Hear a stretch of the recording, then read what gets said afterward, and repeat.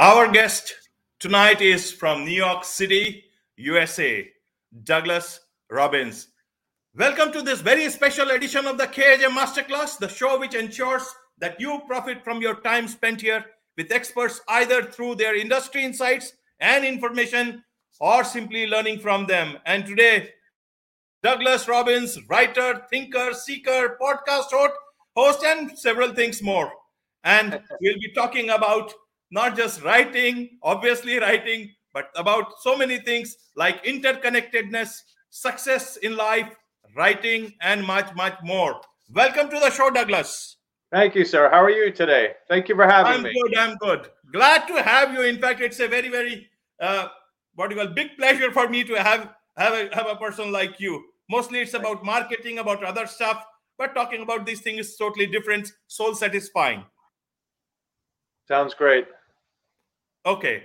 Okay. So, Douglas, straight way to the question about what you talk about interconnectedness. It is something which we Indians talk about a lot. What does interconnectedness mean to you exactly? Well, it's a great question, and I think a lot of it comes back to where we grew up culturally. Um, the U.S. is probably a little bit more of isolationist, people kind of on their own, rugged individuality. And we're not really taught as much outside of the family unit about community and interconnectedness and helping each other. And sure, be kind to an old lady crossing the street, but that's not really part of our culture. It's more of that dog eat dog world kind of thing. Fight tooth and nail, and everyone's your competition. But that's not really joy. That isn't love. That isn't interconnectedness. That isn't how we all move forward. And so it's always, looking at someone else and saying, well, what do they have that I want? Or what do I have that they're trying to take from me? And this is a very self centered ideology and ultimately leaves us all empty. So the interconnectedness is we all have similarities. You're in India, I'm in New York, but we all care about similar things: family, love, joy, laughter, the earth, going out into the sun. So we all share this, uh, and yet it's sort of pushed aside for consumerism or external expectations that ultimately don't fulfill you. You can get a brand new car and yay, but that doesn't fill you inside. And only the interconnectedness, the love, the joy, self expression, these are the things, that's the beauty that often gets hidden under the soil of consumerism and demand and external resources. Right. So, does soul anywhere come in this interconnected explanation of or thinking of yours? Say again? Soul, can interconnection of souls. Do you also want to talk about that? Does it figure in this your definition of interconnectedness? Yes. I mean, that's really the key to all of it, right? Is the soul of the person. If we didn't have souls, if we didn't have the spirit, if we weren't part of the divine consciousness, well, we'd simply be worker ants kind of moving around and buying things and working and procreating. There'd be no internal connectedness. There'd be no higher self. There'd be no aspirations. It would simply just be going day to day and going about our business, war and eating and procreating. But the soul, that's where the interconnectedness is, right? That's where that beauty is, that harmony. I actually did a recent podcast and I had looked up the DNA of animals, and we Right. share DNA with trees, 50%. We something like dolphins, 80%. Every animal on the planet, even slugs and worms, we share DNA with. So we kind of disassociate ourselves from this, but we are all interconnected. We all rely on each other. Um, but yeah, I mean, when we kind of peel back the ego and the ego mind and sort of the 20th century thinking of, like I said, consumerism, and you get back to the essence of who we are, right? That's where the love is, and that's where that beauty is. And it's a very strange thing today. I'm sure you're aware that Russia is bombing the Ukraine. Yes, absolutely. Really horrible, and it's all about power and ego and control. No love. But it's like you're bombing your cousins, you're bombing your relatives. We are all, again, interrelated. We all have a purpose. We all have universal consciousness, God consciousness, whatever you want to refer to it as, that we are here to fulfill and express ourselves. And by doing that, we can help others fulfill their intention as well. Right. One big challenge, with what you call interconnectedness and thinking about other human beings and, talking about consumeristic culture is how do you still succeed? What is success to you? How do you define it? And how do you see success vis-a-vis interconnectedness or consumerist culture as such? Well, it's a curious thing, right? Because it's often we're taught, get mine. I got to get mine. Right. At any cost, right? It doesn't matter who we hurt. I'm getting mine. And that's really damaging, because even if you get yours, you're probably empty. Plenty of billionaires who are depressed and suicidal. Plenty of successful people who are depressed and suicidal. So that success does not necessarily attribute to deep satisfaction, deep joy. So when, for instance, I wrote this book called Love in a Dying Town recently. And it was really about honoring people, honoring the struggle, honoring. So it's about a single father trying to raise a daughter in a dying factory town. Not glamorous. He's not a movie star, but he's a part of me. He's a part of everyone, struggle, fighting for what's right in his life, trying to live an honorable life. And that's success to me. When you can fulfill an expression, when you can fulfill love, and you can lift someone else up, we don't have to tear someone down to lift ourselves up. And that's often what we're sort of taught, right? If that guy's winning, well, I can't win. But that's not true. I mean, obviously in sports, that's a little different. But in life, there's plenty of room at the top, so to speak. And my writing success, for instance, is not at the loss of someone else's. It's not about me harming someone.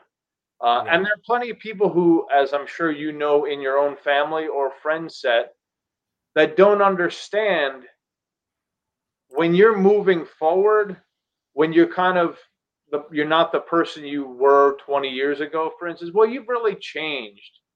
And they don't like that because they're stuck. They're in that same place. Mm-hmm. So in a sense, they're trying to keep you where they are, how they know you. But if you're the same person you were 20 years ago, there's a problem. You should be changing. You should be evolving. You should be healing. You should be honoring yourself. And by honoring yourself, you honor others. Right.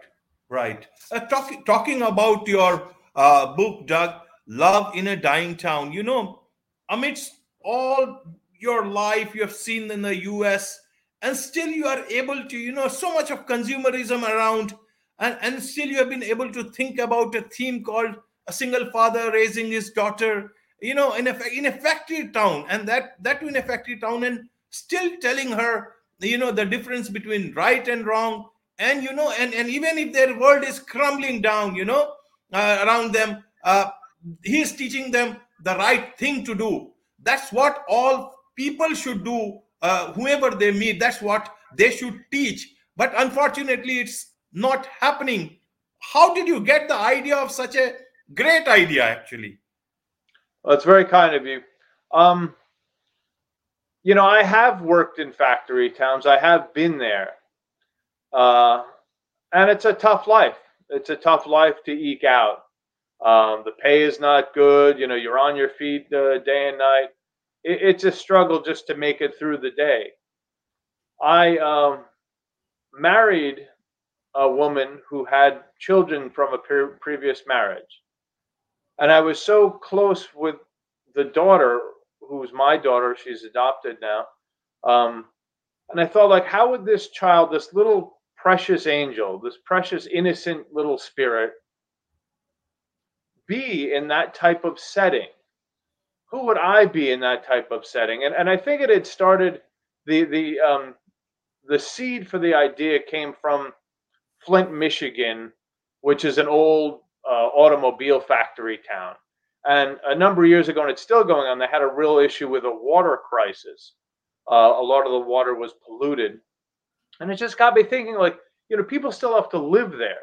They're still trying to thrive. They're still trying to raise families and again, interact and go to the store and take care, of the neighbors. And how would it be to live there? How would it be to live in that setting, trying to put food on the table and raise a child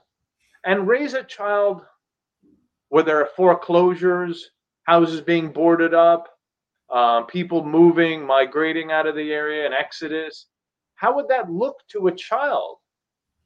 And so it could be very damaging, right? A child absorbs everything like a sponge.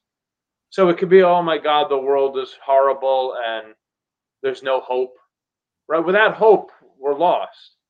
Yes. And so the father sacrifices himself quite often. He has dreams that he wants to leave the town and be an architect in, New York City or in Boston or some big city, but he can't. He's kind of tethered there and trapped there. And there's a kind of a crazy ex-wife who again just wants champagne taste with on a beer budget and just wants all these fancy things, but does nothing to help herself. So his job in his mind, at all costs, I must protect this child and show her light and show her right from wrong. And by doing so, he's creating a strong teen and ultimately a strong adult who goes into the world with love in her heart, with kindness, with intelligence, but also understanding what struggle is. And so it's sort of a town of interconnectedness. It is a town that people have to rely on each other because you can't be isolated in that type of town and make it through. So it was really just, how would I raise this daughter? How would, anyone make it through in that type of setting? And again, interconnectedness, kindness, helping each other out. So Douglas, in a town like that, with a setting like that, and everything crumbling around, how does a father like that tell to a daughter like that about what success exactly is and what will the daughter learn? Well, it's a great question because she learns success through the eyes of her father. And the success isn't, and also he has the illusion that only his success is being an architect, right? But he learns along the way that there are other successes and a much broader and deeper success. And that is love, compassion, taking care of each other. So, for instance, he's handy around the house because you have to be when you're in that setting. You can't hire people you don't have the money for. So you by demand, you are forced into being contracting and doing all sorts of work around the house. So he starts doing work around the house, and at some point in the story, she says, "Hey, Daddy, my teacher needs some help at her house." And so it becomes that he doesn't become an architect, but he becomes a contractor helping people.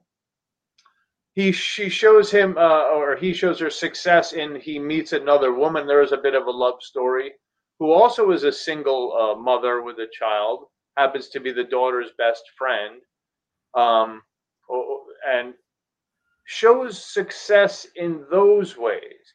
So the success isn't so much external, like we were speaking about earlier, having the car and the fancy Right. house. That's all nice. But the success is how you treat others, how you demonstrate yourself in the world, how you handle certain crises or situations. That's where success is. That's where the essence of our best selves lay. Not in, oh, I have $1 million or I have a fancy Lamborghini in my driveway. That's an illusion, right? That doesn't actually mean success as far as fulfillment. Fulfillment is very different than I have a Lamborghini, but I have debt up to my ears.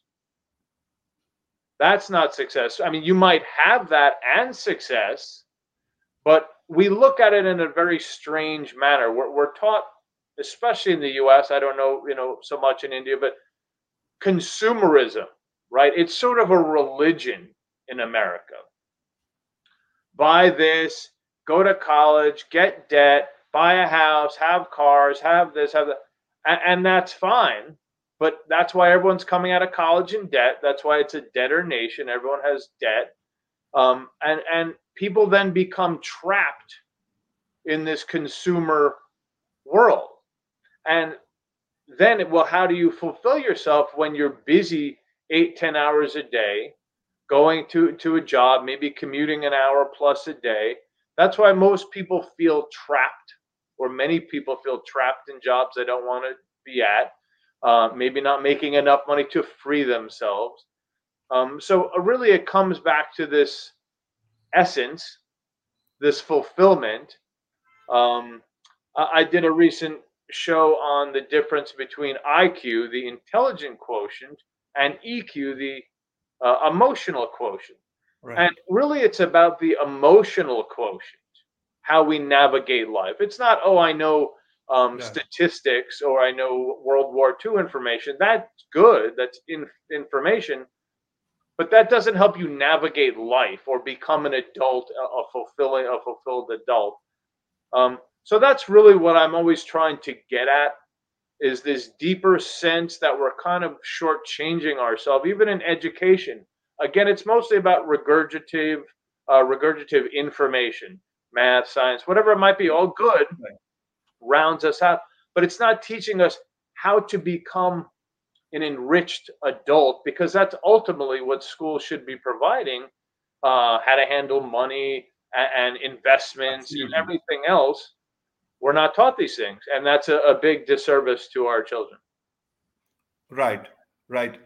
Doug, coming back to the story itself, Love in a Dying Town, you see, the father is trying to do something good for the daughter, Yes.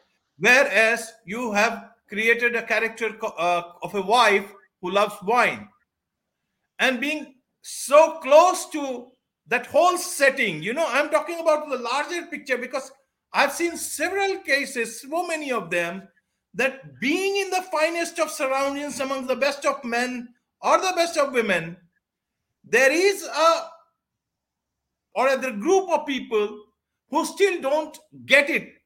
Maybe it's the IQ, but in your case, if it's the wine loving woman, her responsibility is towards her child, but the father understands it, but she is not able to comprehend that. Why is that happening? And if you take it a larger context, how in the society, like a person like you who is so concerned about it, even I am concerned, maybe I'll not be able to, I'm not as a great writer like you are, you know but you are able to express it. So many are not able to express that the way they are, but also we got so many, so-called, if you permit me, so many bad apples around, and staying around so many good apples.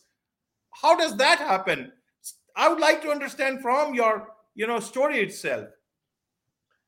So the wife, Megan, is a very damaged person.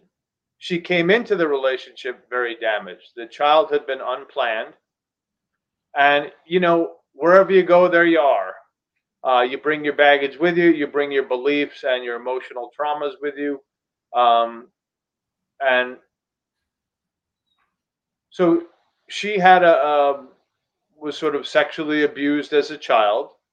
She was belittled as a child, and similar to how her father treated her mother, she was sort of part of the background and not really honored and loved. So there's a line in the story, something along the lines of he had he worked all day and night, hard in the factory. He didn't also have love to give. He was worn down himself, embittered, similar, just feeling trapped. And so she grew up with a very twisted sense of herself that her body was to be used. Men wanted her because they wanted her body, they didn't love her. And so she couldn't love in that way. She couldn't trust love. It was too scary. She could have intercourse with men, she could get drunk with men, but there was a line she couldn't really cross, and that was trusting love or being vulnerable. So she was trapped in that mindset, in that belief system. And that was something that she had developed from a childhood into adulthood. And she did not know how to heal it. She didn't know where to heal it, or even if it needed healing. This was her reality. This was who she was. And nothing was going to touch it because it was too much pain. I'm sure you've met people who are trapped and do not want to touch that pain. They do not want to heal that pain. Right. In fact, I want to understand from your perspective of your story itself that didn't you try to heal the lady in the book, or I want to understand that do they not get it, or do they not, or they know it or they don't know it? Well, let me answer it in a couple of ways. So as she developed, so because she didn't know how to heal or be vulnerable in love, she once again looked to the externals to satisfy her. And that's why she was all about, you don't make enough money, I deserve better, I want a fancy kitchen, I want a new car. Because thinking those sort of ornaments hanging from her life are going to satisfy or heal those places. But they don't heal those places, right? They're momentary kind of fixes, like when we're eating for comfort, we put some food in there, stimulating that emotional place, but it doesn't actually heal that place. So she was looking to the external to satisfy her. But to get back to your question, she knew she was damaged. She knew she was in pain, but it was too scary of a place to enter. Therefore, she couldn't. Like, she tried a little bit. She wanted to believe in the love. She wanted to trust the love. But ultimately, the damage and the pain and that negative voice that we all carry, rah, rah, rah, always chattering at us, was too much for her to overcome. And so eventually it really undermined her, and she had to leave because it was too much pain to be with a child who wouldn't sort of follow her every whim, and with a husband who demanded more of her. And so she wasn't demanding of herself. She was drinking and kind of escaping, but she didn't know how to heal. And I think that's a lot of things to get back to the interconnectedness. Yes. We often feel very isolated. Right. And when you feel isolated, you feel like, well, what's the point? How am I supposed to heal? How am I supposed to move forward? I'm all alone. Right. And that's a terrible place to be. I've been there, depression. It's awful. Yes. And that's because our culture really is to blame. I mean, the family is a unit, but you're beyond the family. You're beyond that. You have to live in the world. And it's just not designed that way. I'm going to give you one great example. There was an indigenous culture, tribal community, maybe in Africa or in South America, and had not had a lot of contact with the outside world. And there were children playing, and all the children kept sharing. even the older kids who were faster and stronger kept sharing with the younger kids. And the reporter's like, well, what are you doing? You won the game. No, but this little child wouldn't get any. So he said, look, let's play a new game. Whoever can run over here the fastest gets this candy. And there were only a few pieces of candy. So, of course, the biggest kids run over there and get the candy. And the reporter said, okay, good job. You get to keep this for yourself. And as soon as he handed it to himself, he started breaking off pieces, the kid who won, and handed it out. He said, why would you do that? You're the fastest and the strongest. He's like, right. And this little one is the weakest and the slowest. If I didn't give him anything, he wouldn't have anything. And so it was this really powerful moment that we can all have, we can all share with interconnectedness ideology. But if we all think, oh, gimme, I'm going to go run over here and eat it and hoard it. Well, what does that do for you? Now it's all about selfishness. You don't even feel good about yourself when you act like that. So that's the problem, is we all often, I do as well, often feel isolated, disconnection. Right. And then you watch, say, social media or the news, and that makes you feel even worse. Absolutely. And in fact, that's why I asked, there are so many people, whether men, women, in different settings, who are going through the same thing, and they also need help. Yeah. Many also want to be helped. They seek out help. Sometimes it leads to disastrous results, unfortunate outcomes. That should not be. And that is why I asked that it's also not only about just, also about connectedness, EQ, as well as empathy. Empathy, where that the society has come to a level which is not the society that you talked about, that the winner shares it with the weakest. Yeah. There's nothing. You only win because you have won, but the resources are the same, and that's the difference. In fact, talking from your story itself, you see what the father was teaching the child, the same should be taught by the world leaders today. Yes. And that is where the question of Ukraine, I will not go into the politics of it, but whatever is happening, even world organizations like the UN or the other democratic world, we are not able to stop it in a thing like in a time like this. We thought that World War II was the end of it. There will never be a war again. But here we are in this new century, staring at a conflict in a very different manner. That's how do you look at it? And that the way as things stand today, and not the political part of, but the humanitarian part of it. From a global or macro point of view, leadership is well, I can speak more to the U.S. leadership. It's in a bad place. It's not in a good place. There's a lot of factions and undermining ideas, and again, the fake news culture now is really undermining, because what it's undermining is information, is true information. So if the brain, they did a study a few years ago that people can't really tell the difference between fake news and real news. And then they process it and interpret as fact, and that becomes their narrative. Well, that's a very dangerous place to be, obviously. Absolutely. A few years ago, 10, 15, 20 years ago, what did you had, a few television stations, 4 or 5 stations, before cable and before social media. You had half a dozen places to get information from on the TV, and then you had some newspapers. Now you have thousands and thousands and thousands of places. You don't know who these people are. Anyone can get a website. And so that's part of the danger. So that kind of buffers. You have the leadership up here. You have kind of the media here.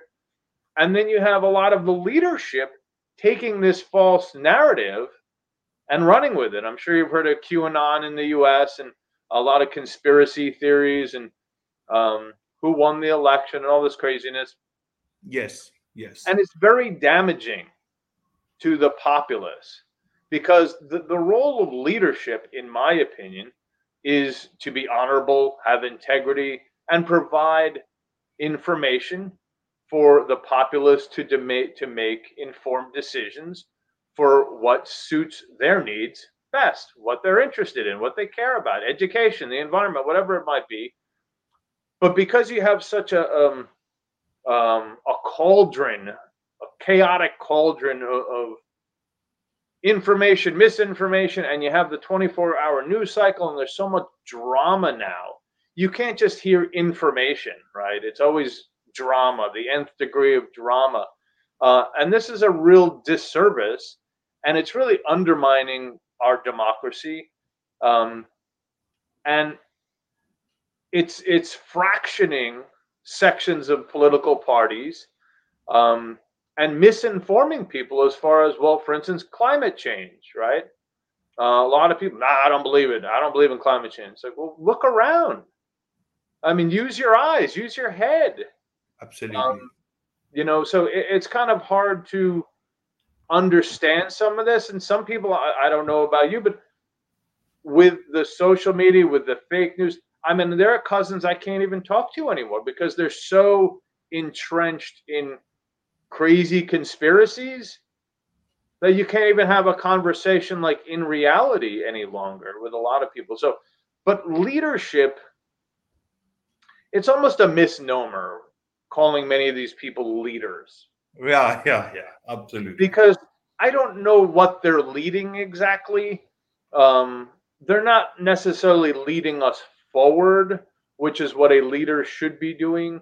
A lot of them,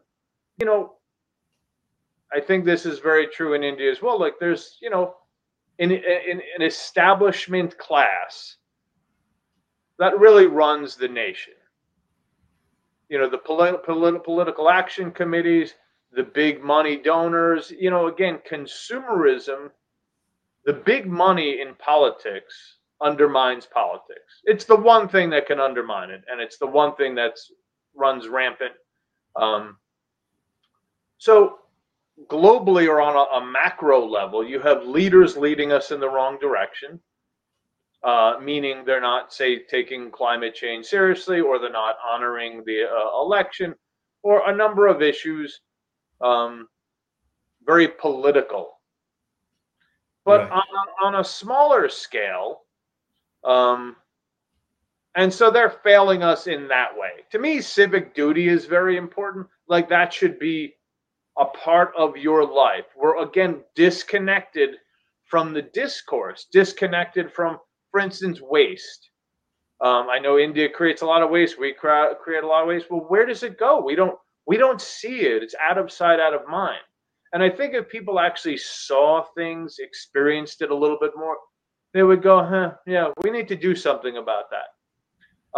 And that's why there's a disconnection additionally, because we're out of sight, out of mind. We push it aside. And what do you do with things you don't want to deal with? You push it aside.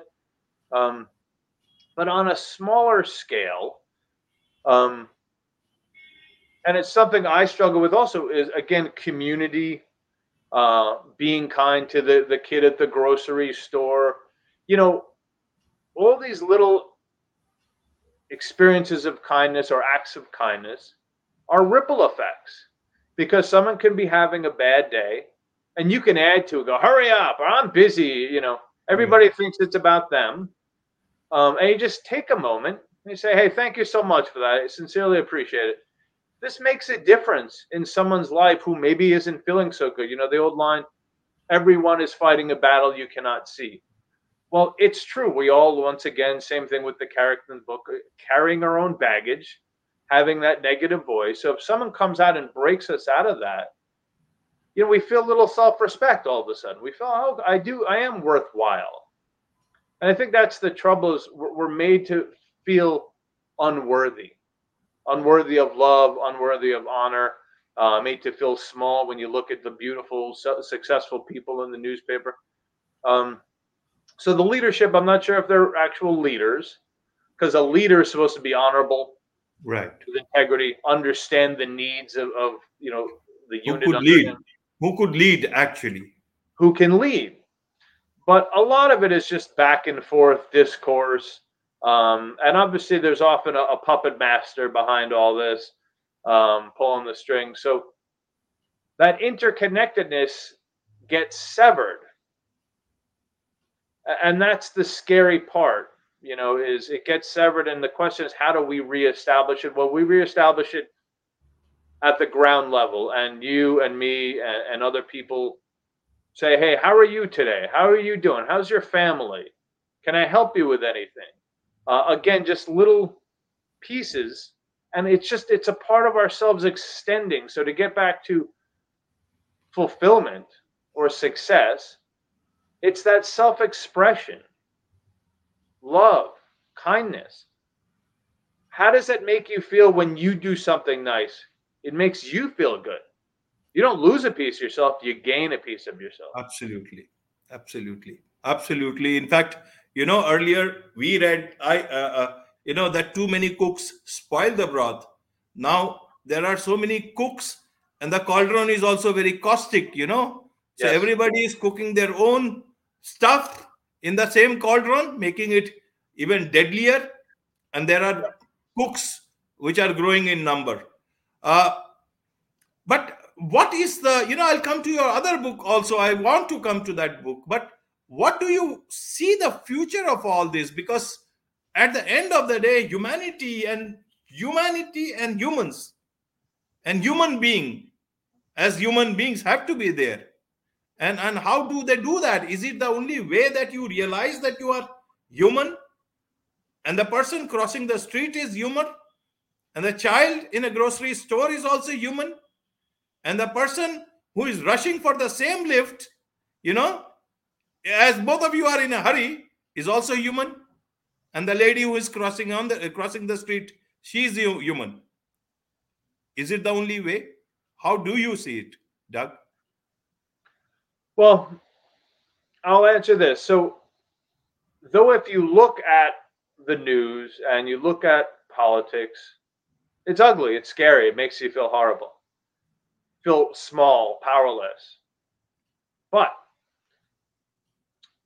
if you look more locally, there are more, for instance, there are more juice shops opening up, organic restaurants opening up, people doing more in that regard. So there's more community activism, I think, in that way. People saying, maybe we need to reevaluate. And we often think it comes from the top down, but it often starts from the bottom up. That's where change happens, is from the bottom up. So that's the thing that is encouraging. For instance, with the pandemic, a lot of people leaving cities, and there's all sorts of craziness with the housing market and the bubble and all these things. But there's a real shift going on. People saying, I don't really want to work that many hours any longer. Maybe we can get by with less. Absolutely. There's a website, I don't remember what it's called. It's essentially about not buying. It's sort of sharing and bartering and just kind of a free website. And there are millions and millions of people on it now just saying, hey, don't buy because everything is very expensive right now, or more expensive than usual, supply line issues and labor issues. So this website is about just bringing goods and services to people for free. Hey, don't buy that. You have an old chair. Well, let's give it to this person. He needs that. So it's, again, interconnectedness. And that's the thing social media can bring, is an interconnectedness that couldn't exist before. So it's a messy world, the social media, but it can also do a lot of good. So I think stepping back, from it, if we step away from all the noise, and there's a lot of noise, and get back to, there are changes taking place. There are people trying to clean the oceans. There are people coming up with devices that eliminate the need for oil and need for gas. There's a lot of people, innovation, and it's not the government. It's people who are doing it on their own dime, on their own interest, because they care. And that's where the ripple effects are. It's not, I'm expecting Joe Biden, who's 78, to come up with something. He's not the mover and the shaker. He's not the next generation. He's not the innovator. So it's these people who are trying to clean the ocean of plastics. It's, like there's so many people doing amazing things, planting. India just planted millions and millions of trees or saplings. It's fascinating. Changes the carbon footprint. And so that alters the CO2 in the atmosphere. So like these are amazing things to me. It is scary. The glaciers are melting, and that's a challenge, obviously, and that will continue to raise sea levels and the temperature of the earth. But I think there are a lot of people doing wonderful things. It's always the question is, how do we connect to them? For instance, there's we live just outside the Hudson River, a famous old river, New York City, New York, runs basically down the eastern side of New York. Hudson River is the river of hope. The pilot put what you call saved so many people. Yes, so sir. You talk about hope, Actually, we're talking about hope. Hope for everybody. That's very encouraging. Yeah, yes. Carry on. No, and it's a beautiful story. And what's so fascinating about that is he took such risk by making his decision. If he had listened to air traffic control, he would have crashed. Yeah, right. Because they thought he had enough fuel or height to get to the New Jersey airport. He did not. It gives me chills thinking about it, because talk about heroism and just making this decision. But what's also fascinating about that story is it happened during the winter. And there weren't a lot of boats or ships on the Hudson River at that time. If there had been, there would have been hundreds. Miracle on the Hudson.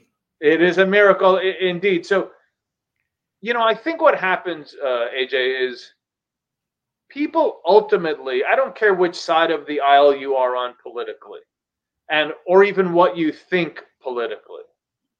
I think people in general know right from wrong. They want to be good people. They want to be helpful people. But it's the mind that gets polluted with racist ideas or hate, or you can't trust this person because they believe in that.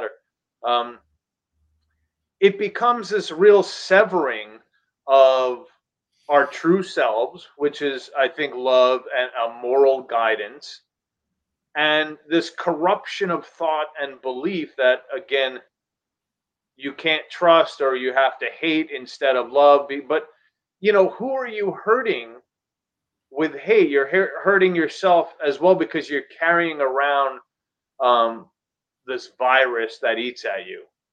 So, again, I think most people, and you probably can speak to this as well, I think really want to do well and be honorable and honest.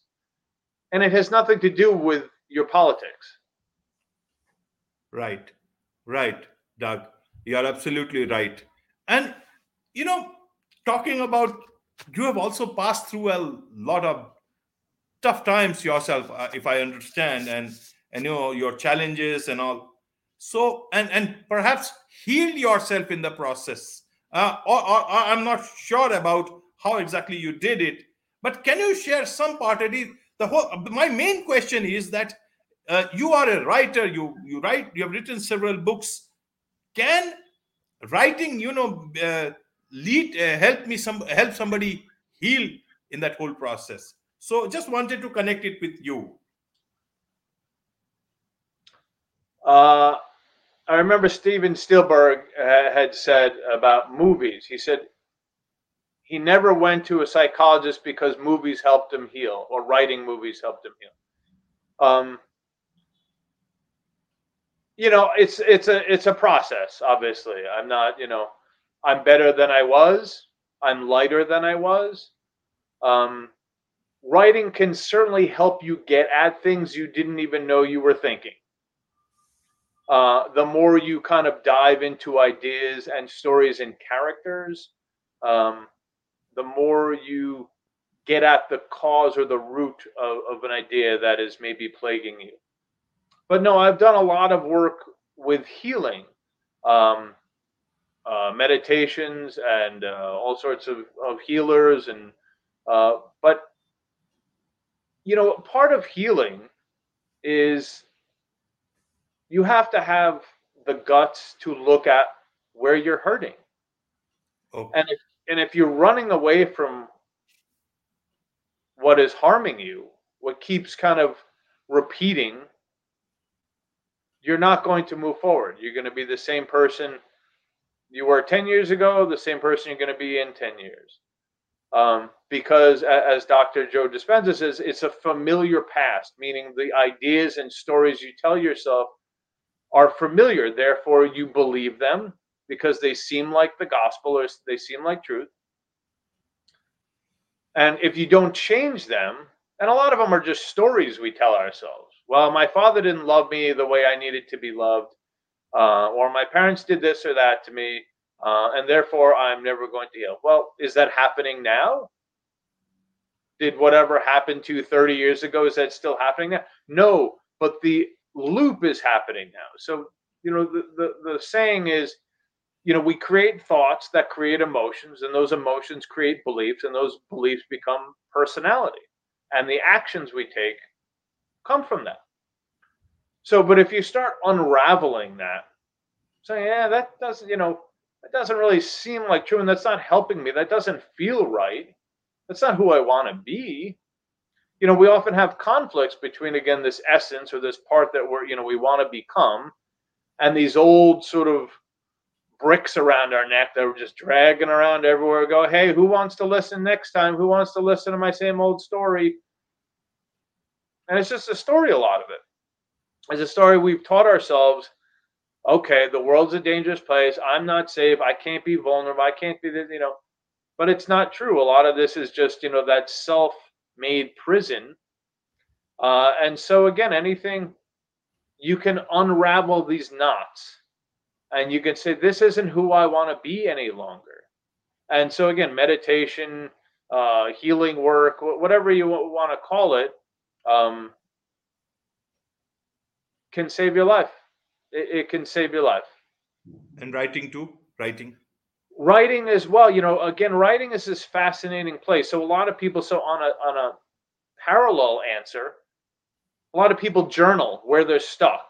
I want to be in this place and I'm feeling bad. A lot of people live in that fight or flight life, always ready to fight or run because they feel like everyone's out to get them. Well, writing can help and journaling can help, right? A lot of people journal every day why they're feeling whatever, and it helps bring it out into the surface, into the consciousness, instead of sort of that computer program of the subconscious.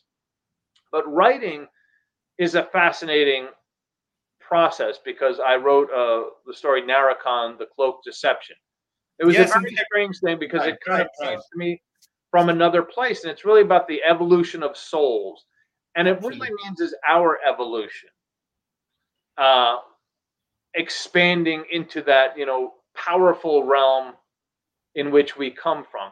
And it's also a little bit about media corruption, and where does media get this information and who's behind all that. So, but the evolution of souls is you have opposing forces.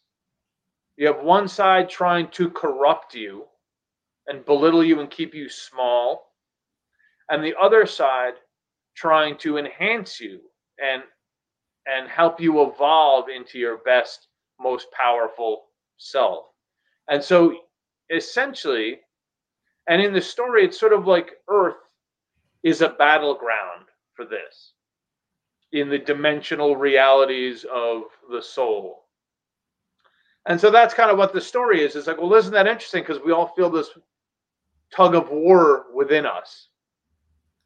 And so that's what it's about, is that this character who happened to actually be from another planet, but he doesn't know that. and he's born to a surrogate family actually to protect him from these dark forces that are hunting him down and want to corrupt him, because if they can stop him, they can stop the evolution of souls and plunge the earth into eternal darkness, and therefore stopping souls from evolving. Yeah, it's a fascinating storyline. In fact, I was about to ask, but it's good you mentioned about evolution of souls and you know everything around it.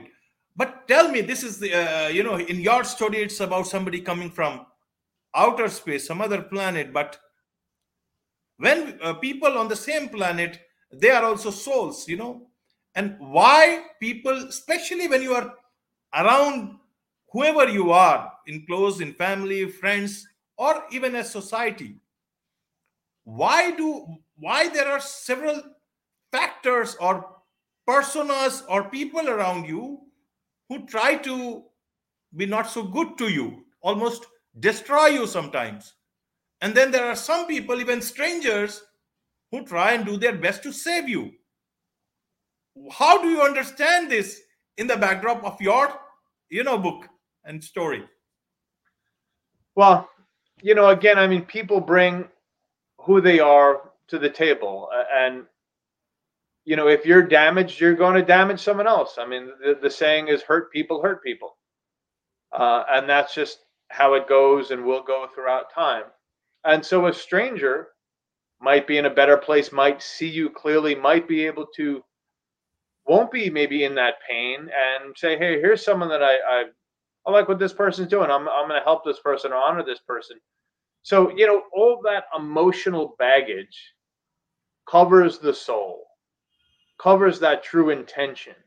It blocks the soul because it's scared of coming out and saying, here I am, because the emotional place, especially when you're a child, is scared and vulnerable. So you're taught, if you get injured, you go, oh, I'm going to pull away from this. I can get hurt here. I'm going to hide this part of me. But the problem with hiding the part of you, it just hurts you. Right now, this part that you want to get out, oh, the brain will say, well, yeah, but I have to protect you here. But you're not protecting me, because the part of me that needs to flourish is being hidden by the ego. So there are people in our family who they're damaged, and there's a great line that I heard recently. It's like, more people have killed dreams that love you than strangers ever could. Absolutely.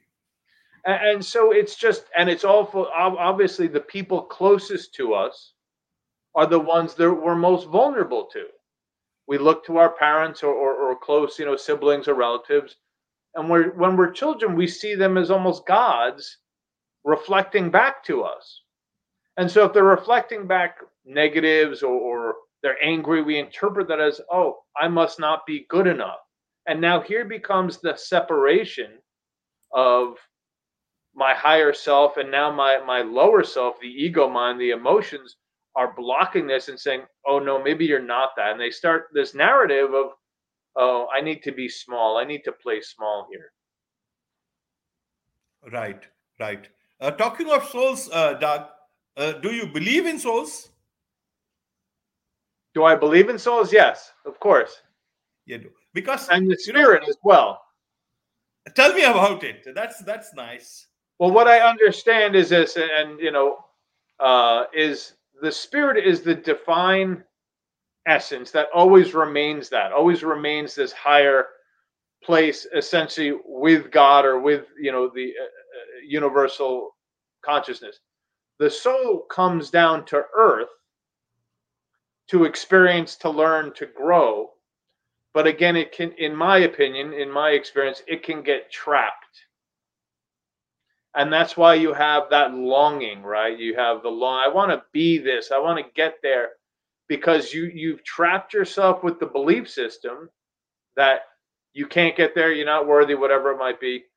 But that soul, no matter what, continues to call out. So in the story, the Naricon cloaked in the cloak deception, right? The soul is a beacon It is always an ever-present beacon. No matter how much negativity is put on there, darkness is put on it, it is still the beacon of light that is unbreakable. And that is what the dark forces are trying to essentially figure the code out to enter and break that beacon. And so, as a writer, for you, how do you see love? If you have to, because you have written books around it, you have characters who are in love. And so, as a writer, how do you view love as whatever love is? Well, love is many things, right? We often attribute it to romantic love, but it is a love of a father and a child, of a child. It is the love of a neighbor, not being in love, but seeing, say, a neighbor in need. Well, it's love and kindness and empathy that drives us to go help the neighbor, help someone whose car has broken down. So love is a very curious thing because we often will deny ourselves love. Oh, I don't love me, but you love someone else. And again, it's almost like we're able to, like, it's acceptable to love someone else, to help someone else. And then it's acceptable to deny yourself. Nah, I'm no good. I'm not worthy. That person's better. But everyone's looking at you the same way. Everyone's always comparing themselves. You think you're just comparing yourself to whomever, but they're comparing to you as well. And so love is the glue. It is the absolute glue that holds it all together. Whether it's helping a neighbor, a child, or even trying to honor yourself, saying, I deserve love. I'm going to honor myself. I'm doing something right now called the 100-Day Challenge that my wife and I came up with, about how do I commit to me 100%, not in a selfish manner, in a fulfilling manner. Am I giving myself 100%? Am I honoring myself, loving myself 100%? And quite often, if we really look in the mirror, we're not. All right, I worked today. I'm kind of tired. I'm just going to eat some pizza or whatever it might be, and escape and do it again the next day. But is that really committing to me? Am I moving myself forward today? So, reflecting back and saying, I deserve love. I deserve actions of love. But if we all look at it in that way, I'm not saying to give away all of our money or all of our resources or something. You obviously take care of yourself and whatever, but you still are trying to be kind and generous to people.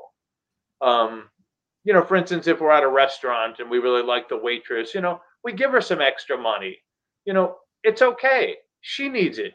It's nice to be generous, to acknowledge people.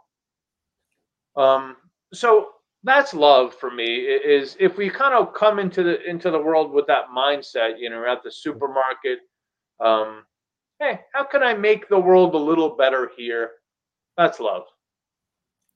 Absolutely, absolutely. Because you see, we talked about love, who have got love, hurt love, fulfilled love. Then we got souls. Then we got interconnection. And it is whole life, one life, or it can be many lives also. But if we take it as only one life, with so much of things happening in your life and your life around, at the end of the day, there has to be an end of it. It is an end of your life, but what about the closure part? Whether you had a good life or not so good life, whether you acknowledged it or did not acknowledge it, did not have the wherewithal to understand it, or just it been unfortunate. How does one find closure in all that stuff? In what? In knowing death and knowing that we're mortal? No, knowing death and closing the chapter, even if one has been unfortunate or it's been an unfulfilled life. Do you think it's going to be like a sort of another meeting at another planet? I think when you leave this plane, you're free of all the suffering.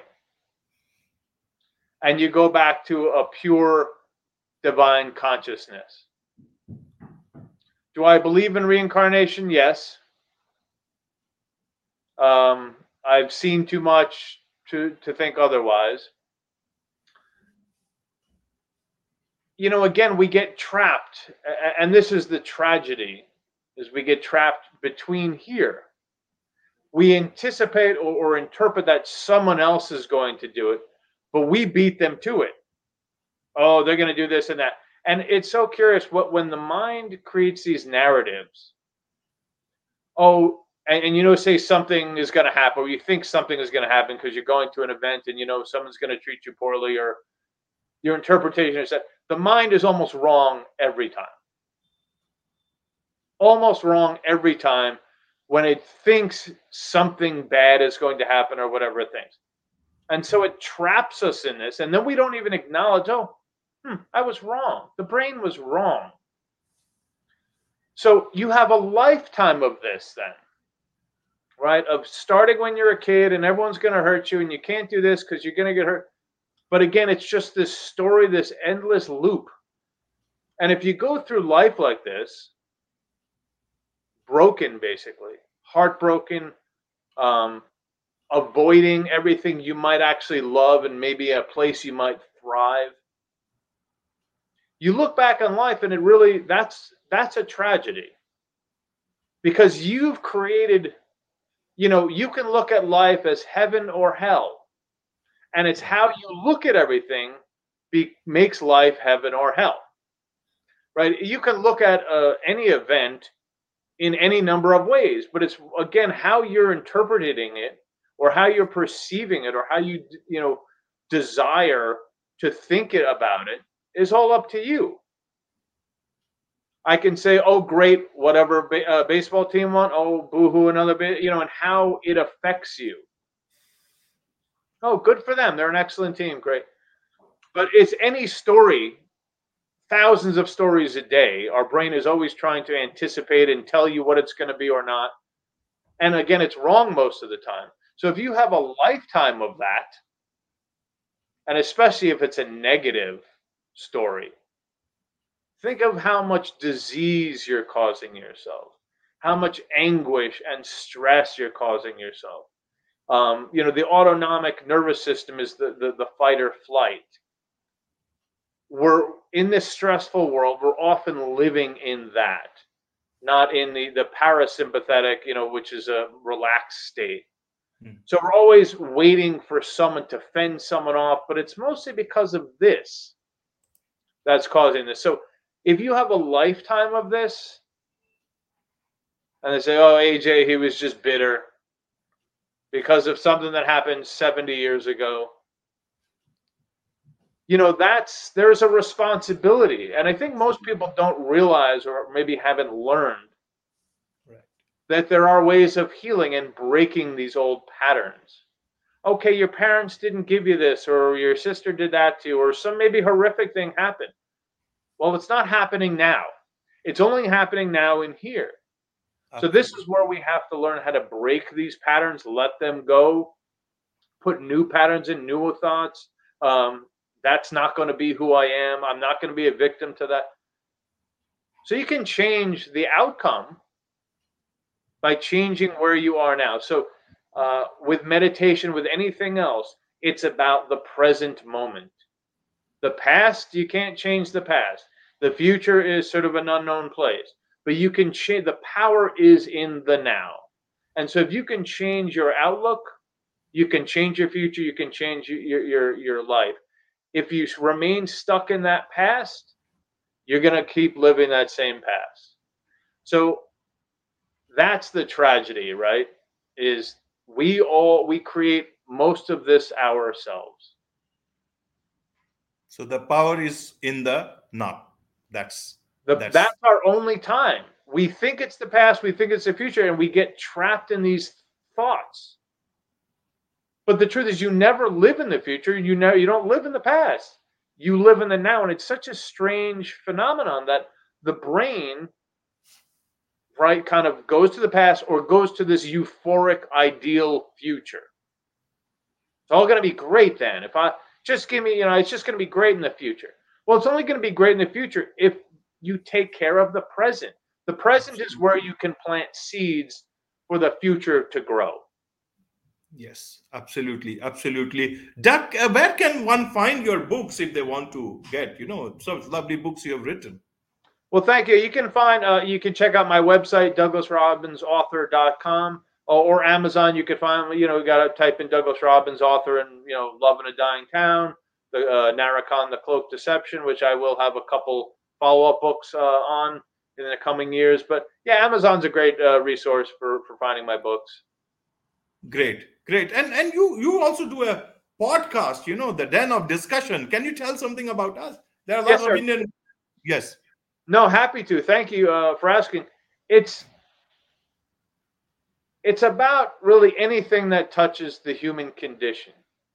And so initially I started with writing and publishing and maybe, mental health a bit, depression. A lot of writers, struggle with depression, as I certainly have, more in the past. But it's really about anything that touches the human condition, and how people who are moving the ball forward. Again, we talk about leadership. Well, again, this starts at the ground level.